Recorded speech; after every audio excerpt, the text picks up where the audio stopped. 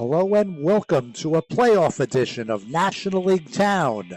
Mets fandom, Mets history, Mets playoff life with Long Island's own Greg Prince and Jeff Heisen. Today is Sunday, October 9th. Hey, Greg. Greetings from the razor's edge, Jeff. I'm not exactly sure what that means, but it sounds like it applies to being tied 1-1. One down and 12 to go for the Mets, and those were the Mets we watched all season. And this series, yes, comes down to one game. I would say one down and one to go. Not wanting to get ahead of ourselves. All I want to do is get ahead of the San Diego Padres and stay ahead of the San Diego Padres. Something the New York Mets did Saturday night when they absolutely had to. The first genuine must-win game of this postseason. And they responded. They responded by scoring some runs at first, leaving too many runners on, but getting enough runs on the board. Jacob deGrom finally in the postseason at Citi Field responding by not giving up more runs than the Mets had scored for him. And then the Mets taking a lead, Jake deGrom turning the game over to Edwin Diaz pretty early, and the Mets finally pouring it on like the Mets have done throughout this season. Maybe not often enough in recent weeks, but recent weeks don't matter. Last night mattered last night. Tonight will matter tonight.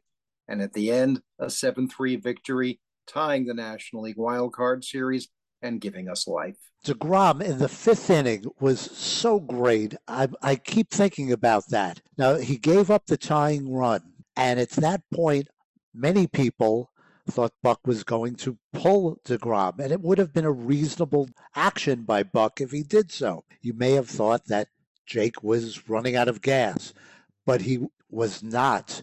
The Padres had first and third, one out. He blew away Machado and then Bell. And then, then he's done, right? They're going to give him the handshakes. No, he came out in the sixth inning and needed only 9 pitches to get them 1, 2, 3. That was big-time pitching. Yeah, the postseason, every game, every inning is a crucible and a cauldron, and Jacob deGrom came out of both of them clean. I can understand almost any move a manager makes when it comes to pitching. If you can think back to 2015, Jacob deGrom was on the razor's edge early in Game 5 against the Dodgers. The last time the Mets were in an absolute must-win prior to the 2015 World Series and 2016 wild card game. But Jake stiffened up and Terry Collins left him in. And last night, Jake, who I don't think was struggling necessarily, but it wasn't, let me just play catch with Tomas Nido the way so many Jacob deGrom starts are. He did have to stiffen up, buckle down, whatever cliche you like. And yeah, the fifth fell in order once those two guys went down. And the sixth was easy business to the point where I was tempted, sitting on my couch because I don't make these decisions, where I was tempted to leave him in for the seventh, knowing that really wasn't going to happen, probably wasn't an optimal use of resources.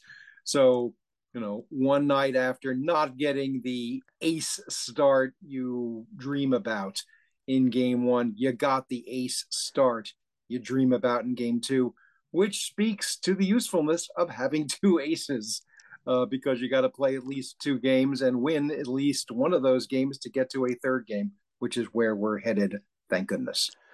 You mentioned decisions by Buck. And by the way, wasn't that clip of Lindor's daughter pointing out Buck in the postgame adorable? Buck brought in Diaz for the 7th, and I might have trusted Ottavino there, but he didn't like Ottavino against lefties, and the suddenly hot Grisham was up, so he wanted his best. So you had Diaz in the 7th, and then the Mets blew it open. And there was that 45 minutes that ESPN kept talking about. And he brought out Diaz for the 8th, and you would have thought that was a terrible decision. I don't necessarily think so. It didn't make me mad that he brought him out for 2/3 of an inning of the 8th. What did you think? First off, I had ESPN muted, so I don't know what the hell they were talking about. Certainly on the radio, Howie Rose and Wayne Randazzo, they were discussing the utility of Edwin Diaz for at least a couple more batters in the eighth once the Mets piled on runs in the seventh, which is all you could have asked for. And the consensus there, and I certainly joined with them, was you can't be too careful at this point. You've got Edwin Diaz. He's in the game. You might as well use him to quell any possible threat.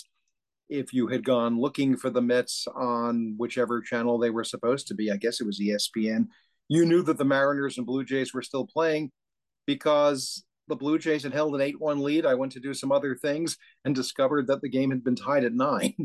So you never know what is going to happen. So I was not ready to pull Edwin Diaz anytime soon. Edwin Diaz was able to all but go on vacation in September. The Mets just didn't have that many save situations. They were either winning games 10-2 or losing them 5-1, or so it felt every night. So the Edwin Diaz plan was sort of put in a drawer for a little while. He's well rested, is my point. I didn't worry about a few extra pitches, the sitting on the bench while the Mets were running up the Padres pitch count. That's part of the game. They have ways of keeping their guys loose and limber and fresh and ready to go. Like I said, I don't know what the hell ESPN was talking about. And I say that judgmentally. I mean, honestly, I don't know what the hell they were talking about. The mute button is very effective in October. And I would advise all my fellow Mets fans to figure out the syncing between radio and television. I haven't. I just have my old fashioned radio and my old fashioned television. The radio is a little bit ahead of the television, which makes all the sense in the world because Howie and Wayne are miles ahead of whoever they're going to put on to talk about the Mets. But, Edwin got us through 2/3 of the eighth inning, and we had a 5-run lead. And I wouldn't say you could relax because it's the playoffs, but you could feel, you're not going to believe this, Mets fans, you could feel confident that things were going to work out. Howie and Wayne may be miles ahead of any other announcers you're going to hear calling these Mets games, but the MLB.com feed, which I have to use because I'm out of town, is about 3 pitches behind actual time, and I don't want to be that far behind. So I suffered with the inane banter from ESPN. Oh, and side note, speaking of MLB.com, let's give a shout out to our beleaguered listeners in the UK. And we do have some because MLB.com screwed them over, excuse the expression.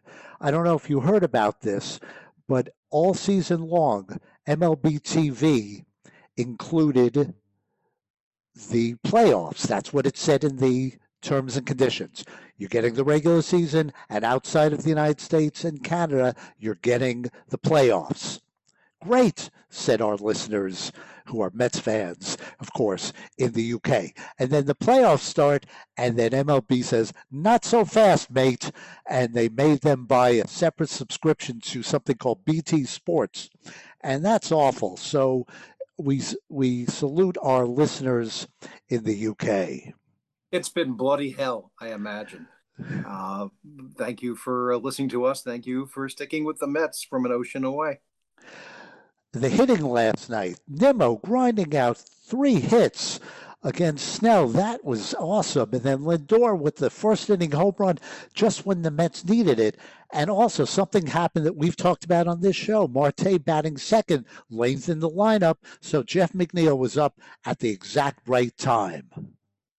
Yeah, you had the Mets lineup like it ought to be last night. Once Buck Showalter was confident that Starling Marte was going to be able to continue gripping his bat and doing all those baseball activities we'd heard so much about. And, it warmed my heart to see Brandon Nimmo in particular succeeding on the postseason stage.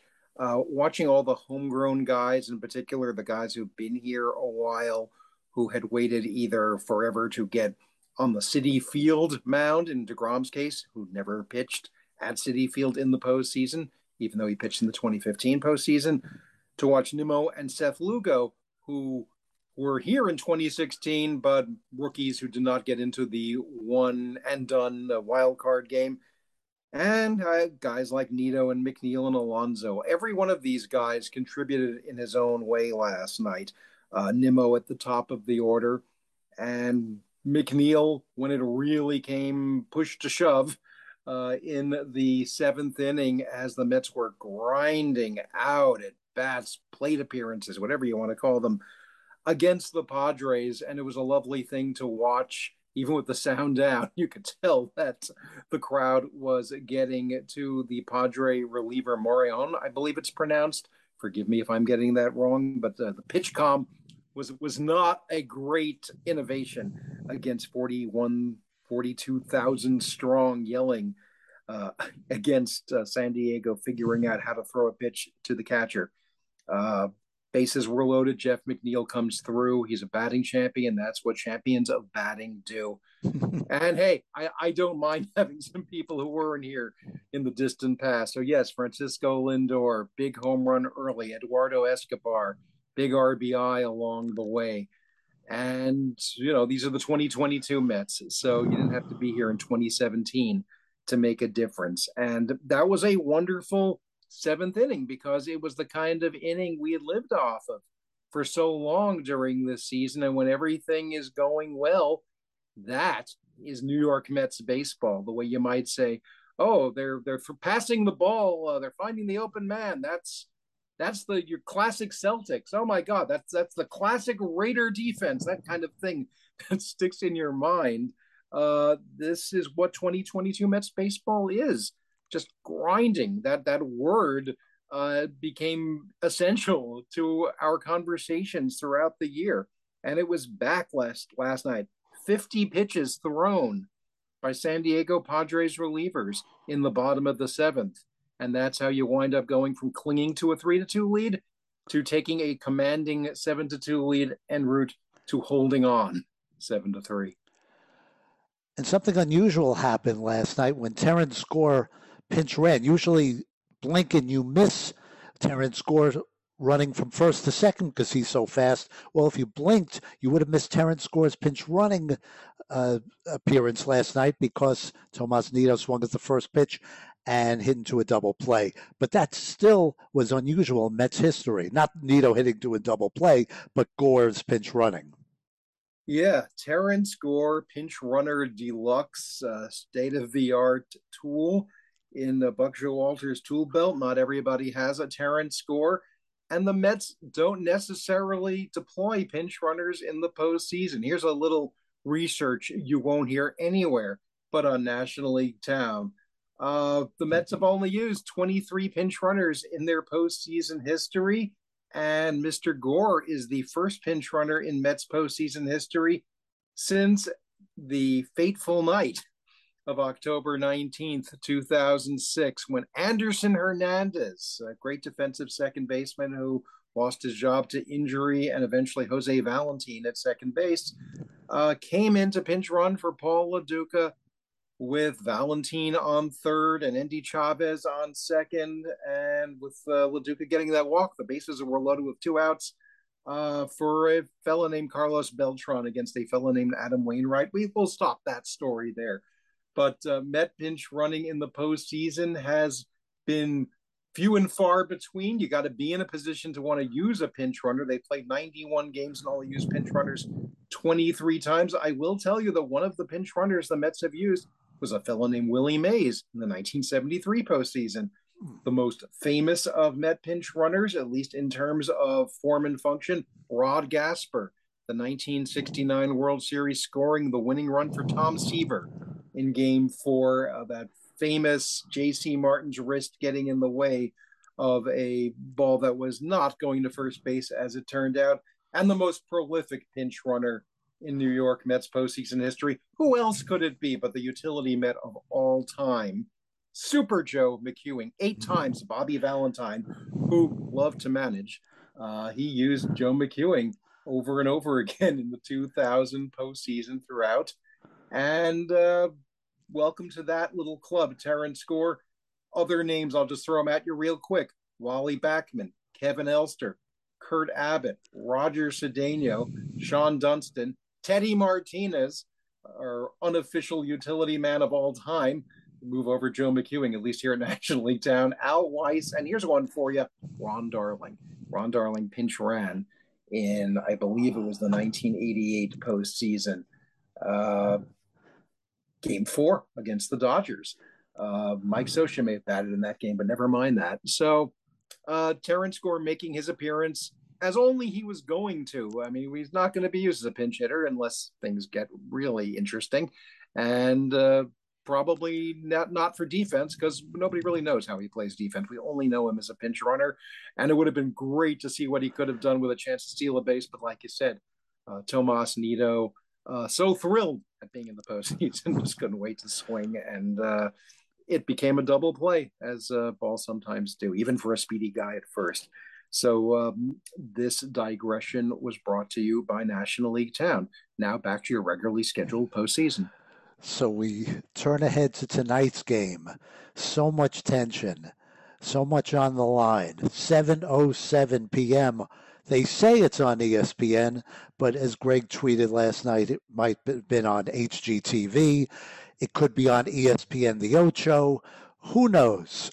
But it will be somewhere. We know where Howie and Wayne will be, and that will be on the Odyssey app and WCBS. WCBS, where I get my news like I get my pitches, right down the middle, according to people on there. And then you have a stack of pancakes delivered by Mr. Met. We're not going anywhere after this. It's not what I want to hear after tonight. Exactly. Well, Chris Bassitt on the mound for the Mets. He pitched one game against San Diego this year, July 23rd. Excuse me, he pitched two games against San Diego this year, July 23rd. 7 innings pitched, 2 earned runs. But on June 8th, 3 1/3, 7 earned runs. We'll forget about that and look to the more contemporaneous one as a good omen. Josh Bell, 2 for 5 with 2 home runs against Bassitt. Joe Musgrove does not go deep into games, and he throws a lot of pitches. So this is an opportunity for the Mets to do what they do best and grind out at bats to get into the San Diego bullpen early. Musgrove won't go more than 5 or 6, but he is pitching very well. He was an all-star, and he has only given up 1 earned run in his last 4 starts. Now, those 4 starts comprise 22 innings pitched, so it's not a lot of innings, but he is pitching very well. He pitched once against the Mets this year, July 24th. Not great for him. 5 1/3, 4 earned runs. And Lindor, 6 for 17 with 2 bombs against Musgrove. So a lot on the line tonight, Greg. Joe Musgrove threw the first no-hitter in San Diego Padres history, the last franchise to have a no-hitter. So we know he went 9 at least once, but that was a little while ago. No, probably not going to do that tonight. Chris Bassitt has had a great way of learning from his missteps this year. That San Diego start you mentioned came during a brief stumble in his year that has been otherwise clutch. It's the best way I would put it. Wasn't particularly clutch against Atlanta in the final game of that now forgotten series. Wish I could forget it. But yeah, again, he's had a way of coming off of losses better for it somehow. Much like the Mets have come off of losses themselves and usually win games. I saw some stat last night that showed they, I think, led the majors most wins after losses, which I guess would explain why they didn't have that many losses or any losing streak over 3. Right now, what we need is not to have a 1-game losing streak. What we need is to have a 1-game winning streak. What we need to do is start at 7:07 and then board a westbound 747. Albert Hammond did to Southern California. But I don't even want to get that far ahead. This isn't a 1 game at a time. This will be 1 pitch at a time, maybe 1 inning at a time. This is what you sign up for as a fan. We've probably said some version of this several times since September began, but we're here. We're still playing. Only 7 teams out of 30 besides the Mets and Padres can say that right now. Toronto can say it. Tampa Bay can say it. And slightly surprising, I suppose, St. Louis can't say it anymore after falling to Philadelphia. The only good thing about the Mets game plodding along as it did last night, as I was able to flip the video now and then and watch Albert Pujols and Yadier Molina end their careers. Oh, that means that the Cardinals lost. Oh well. Um, Here we are. You know, And they lost, kind of. and the best fans in baseball, quote unquote, had to witness that in person. Yeah, which of course, being a little snarky about that, puts us on the side of the Phillies fans in passing. So be it. The Phillies will play Atlanta next. We can't even think about that. The Guardians, who played an incredible 15 inning, 1-0 game to eliminate the Rays, they will be playing the Yankees in New York. And we can't even think about that. And the Mariners, who've done some incredible things this season and this postseason, they will be taking on the Astros. And you know what? If the Mets weren't involved, I'd be interested in all those series. But right now, it's Mets and Padres, part of this rich pageant of postseason baseball for at least 9 more innings, and we hope a lot more innings. Uh, we like talking about the Mets. Give us something to talk about, Metsies. Keep it up. Keep that. What was it? My man Harry Casey said, "Keep it coming, love. Don't That's stop right. it now."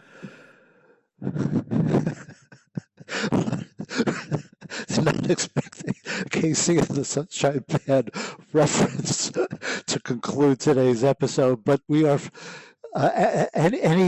anything goes here, and we did suspect that these would go 10, 15 minutes, and then we are going much longer than that. But we love talking about the Mets, and we hope to talk about them advancing tomorrow. NLT will be back with you tomorrow.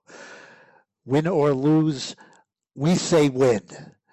LFGM. Until tomorrow. Oh, by the way, we thank you for listening. Until tomorrow, I'm Jeff Heisen.